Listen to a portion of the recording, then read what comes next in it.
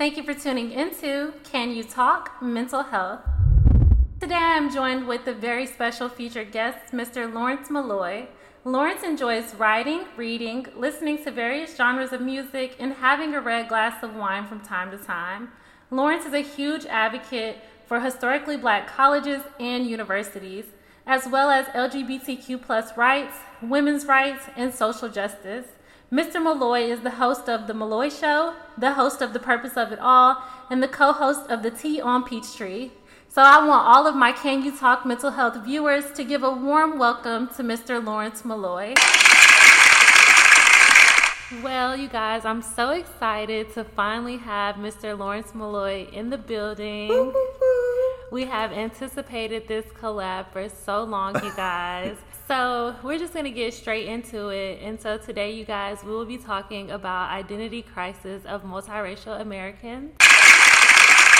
And so, Mr. Lawrence Malloy, speaking on behalf of our multiracial Americans, just for my own curiosity, what does being multiracial in America mean to you? It's a beautiful blend. I say that it's a challenge sometimes culturally because it's like it's always like you're being pulled different directions, but it's beautiful. Like we do have a race crisis here in America, and it's just like when you put two ethnic backgrounds together that historically has had so many challenges, it's like us, the byproducts of putting those two together is such a beautiful thing. Right, and then especially in a society where that wasn't encouraged, to see so many integrations today in society. Mm-hmm. Yeah, I would definitely agree with you. I am a little biased, being that I'm also multiracial, but I would definitely agree, just seeing those integrations is a beautiful thing. And so with society just kind of shaping our ideologies,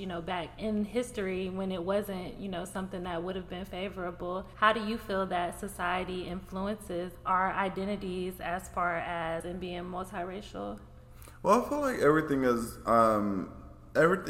a little bit more appreciated and celebrated nowadays, but you literally see us in all aspects now, in terms of TV, radio, music, and whatnot, art, and I like the fact that multiracialism, I don't know if that's a word, but it's encouraged. Mm-hmm. It's not shied upon, or it's not shunned or anything. It's literally like it's appreciated. Right. And so just like with today just being that we have so much versatility, originally, we just started integrating, I would say, on a micro scale. I just wonder how you feel being that you are multiracial, and just, with myself growing up, I feel like people are very curious when they see someone who's multiracial, so they always want to know, like, what is your nationality? So how do you feel growing up being asked, like, in terms, like, I'm just going to put it straight to you guys. People always used to ask me, and still to this day, they'll just be like, what are you? Disney Channel. White girl, it wasn't Miley Cyrus, her name was Liz. Lizzie McGuire? Lizzie McGuire. So how does that feel as multiracial American being asked, like, what are you? How does that feel? So it's interesting because some days it's like, yeah, it's nice to be hard to figure out, because everyone tries to put you in boxes, and I feel like as a multiracial individual, it's like we cannot be checked in multiple boxes. I just feel like the days that you don't have an identity is like hurtful. Yeah. Because it's like everybody comes up to you and try to figure you out. For me, everyone thinks that I'm Asian or AAPI or Hispanic. Sometimes, like, I'll get people coming up and hola and mi amigo and whatnot. I'm just like, oh my gosh. I opened up the door for a mom and her child one time, and they just spoke full Spanish, and I was like, I don't know, estoy aprendiendo español. I'm trying to learn, but it's like any given day I can get a different identity. And I have to remind my mother, because my father isn't here no more, I have to just remind her of how not challenging but judgmental society is, because it's like when you are with your mom, it's like, are those children really hers?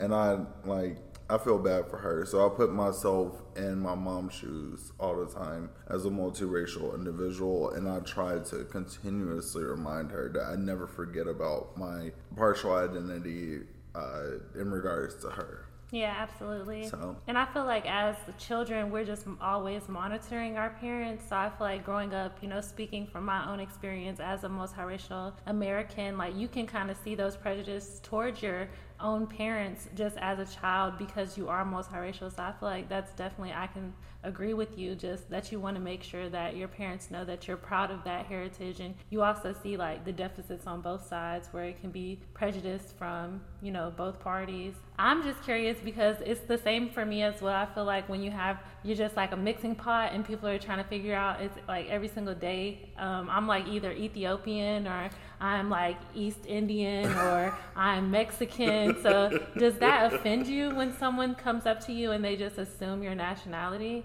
It is, because it's like, I don't want to like step on toes of other cultures, because if you misidentify me, it's like I have no earthly idea. I can't really relate. No, I will say everyone is beautiful in their own regards and whatnot, and I'm not saying that it's bad to be compared to them, because it's not, but I don't know their culture. So when somebody misidentifies me with them, it's like, wait a minute, I have to correct you right off the bat, because no, I'm not that.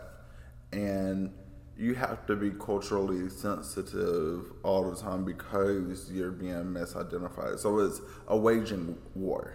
Yeah. It's like, damn, like, I'm black and white. And it's just like, but what are you? There's something else. And I'm just like, no, my mom is white, my dad is black. And they're always like, no, there has to be something else in there. And I'm just like, what?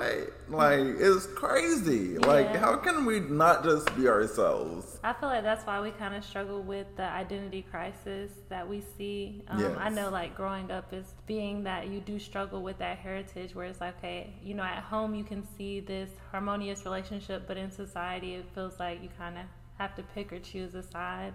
It's for sure challenging. And so just navigating that, have you ever felt like you were alienated from a particular ethnic group? It's interesting because literally I went to an HBCU undergrad, and I feel like I am more culturally in tune with my black side versus white side. Like when I go around my white family members, it's just like, it's crazy because they're not. I feel like having this conversation with my mom all the time is like, you don't understand the privilege that you have just because of the color of your skin. And my family members try to break it down in another form. I'm like, there's no other breaking down. We don't get to walk out in America and be the same person, like, and have the same privilege is what be the same person and have the same privilege. Like, my mother will go out and she may not get an eye turn or anything. Like, I remember going to Daytona for her birthday like 2 years ago, and it was me, her, and my stepfather, and literally it was a pin drop when we walked into the restaurant. That is very, very uncomfortable. And my mom was like, well, what's the problem? And I'm just like, Mom, you do realize, like, we are the only group in here of color. Yeah. And she was like, sometimes she doesn't see her privilege, and I have to remind her, and that's such an uneasy conversation still to this day. Yeah. So, yeah. I've experienced that as well, similarly, and I feel like it was the same, where it's kind of hard for, even though we have similar heritage and are a byproduct, that they don't understand that we also are influenced and affected by just going out in society, being that we have African American heritage. So I've experienced that as well, like trying to have those conversations, just letting them know, like, even though I'm a byproduct, it is a very different scale between you and I if you go out versus if I go out. Even though, when people see us, they're going to see African American regardless. So it doesn't really, it is a very difficult conversation. So it is. It's like, and then when you get around, so going to an HBCU undergrad, it's almost like my family at college. It's like, I just came back from homecoming. It was a beautiful time. But when I go out and I,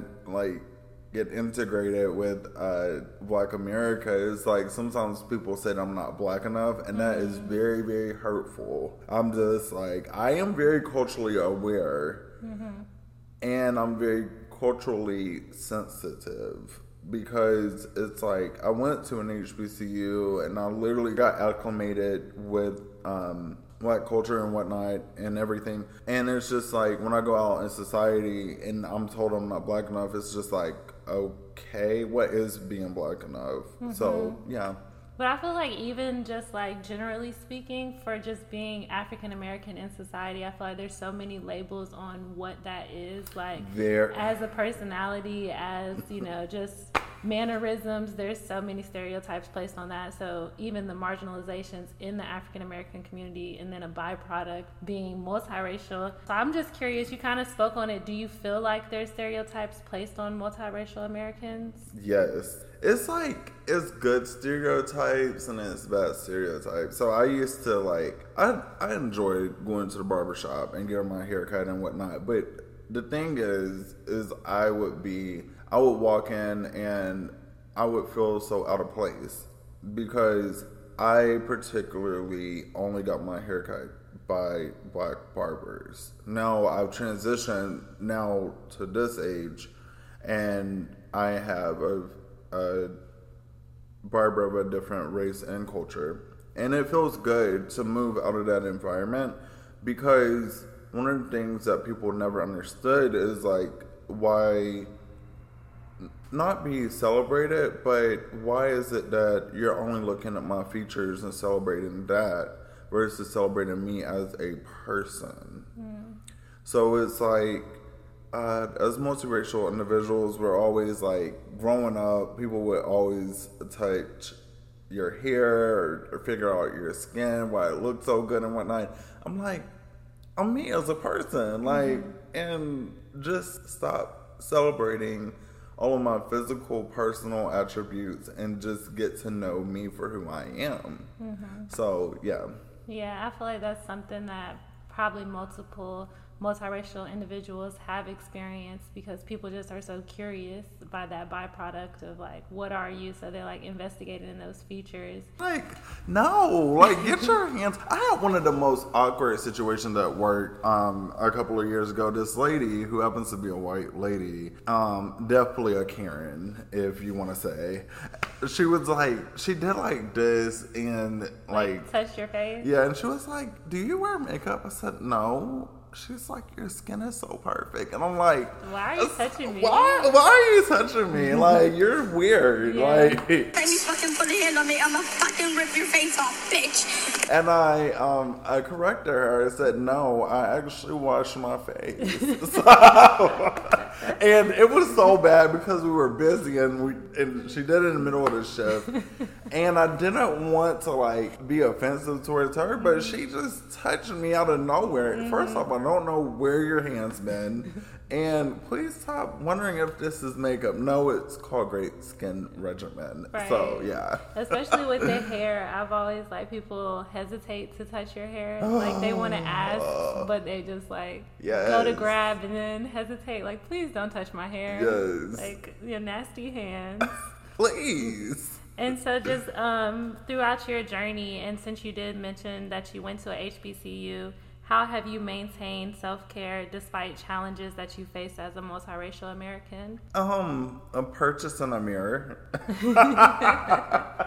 So some self-care is just like investing in yourself? Investigating where I come from, like, it's great having multifaceted, like, parts of you, and celebrating those parts of you that makes up the full individual. But I joke about the mirror because literally I bought a mirror like 2 years ago, and I never used to have a mirror in my room, but I did that so therefore I can look at myself every morning and night and be like, okay, it's us against the world.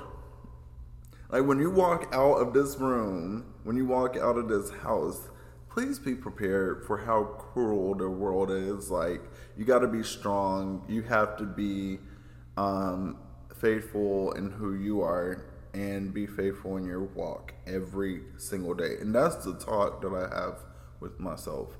I like the little messages on the mirror and whatnot because it's like you got to be ready for what the world presents you every day. It's not easy. Yeah, that's awesome. Yeah. So just like, is the mirror a way of like giving yourself affirmations, or is it just Hell yes. like giving you that here and now, that presence? It allows me to be my biggest cheerleader because I get to see myself. And it's like, not speaking egotistically, but it's like when I struggle to see what other people see, I look back at myself in the mirror. I'm like, oh my gosh, you are handsome. Like, you are this, you are that. And it's like those self-affirmations prepare me for any day, any moment, any situation. Yeah. So. And then also, like you said, it's something you do at nighttime. So just getting yourself in that mind before you go to bed. That's amazing. I love that. And it's like, at night, it's like, oh my gosh, we made it through another day. Yeah. That's awesome. Now let's go to bed and rest. Right. So. And then when you wake up, it's just like there. Habitual. Yeah. So have you noticed a change in like this self-appreciation that you have for yourself in the 2 years? Because you said you bought the mirror 2 years ago. Yes. I used to sabotage myself. And I actually moved from taking a lot of pictures to like just doing a lot of self-care regimens at home, self-affirmations and whatnot. And I don't have the need to take as many selfies anymore, because it used to be like selfie that, selfie that, selfie that, and I'm like, stop living in your phone and live in the moment. Yeah, like this little thing right here is just a device. Yeah, you got to be present with yourself. So absolutely. Yeah. And just channeling those outside, influences just helps you be your best self. Awesome. And so I just want to thank you so much for coming on with us today. And just in closing this, I just wanted to ask you if there's any advice, because Can You Talk Mental Health was created for our youth, just for them to have a platform of realism in modern society. And so is there any advice that you would give anyone listening who may be younger, just channeling and just going through those barriers of identity crisis as a multiracial American? Is there any advice that you would give them? Be present with yourself. Like, love on you. It's hard, but when you self-sabotage yourself, you don't give a chance to others to see your beauty, because it's like, people can see your insecurities. Whether or not you try to dress it up like everything else, you got to be present with yourself. You have to love yourself before anybody else can. And it took me 30 years to figure that the hell out. Yeah. So you can't put a time on really getting yourself together, because I feel like every day presents a new opportunity and a new challenge, and you have to just continue to know who you are. So therefore, people cannot come in and do damage to you, because you come in this world alone, you start every day alone, you go to bed alone, you leave this world alone. And once you are present with yourself, life will be figured out by then. So I used to put so much emphasis on being in a relationship and having to do this and having somebody by my side. And I was like, no, we're going to start taking trips by ourselves. We're going to start doing this by ourselves. I'm not in a relationship. People see this ring and they think I'm married. I'm not. I used to be. This is a ring from my mother. So I'm just like, sitting with myself and being present with myself every day is a hell of a journey, but it's so nice. So yeah, that's my advice. Be present with yourself always. Yeah, And I think that goes a long way just as this conversation reflects to multiracial Americans, because it is a difficult avenue to navigate just growing up being multiracial. So I feel like once you do lock in with your inner self, it is a much more peaceful journey. Just knowing who you are, you don't have those prejudices or stereotypes that affect you. They may still be placed on you, but you don't have to allow them to affect you or control who you identify with. So thank you for that advice today. Absolutely. And I just want to thank you guys so much, to Can You Talk Mental Health viewers, for sitting with me and Mr. Lawrence Malloy. Thank you. Having this much needed conversation. And as always, I hope that you guys find clarity in your unseen battles. Thank you so much for tuning into Can You Talk Mental Health. Can I talk to you soon?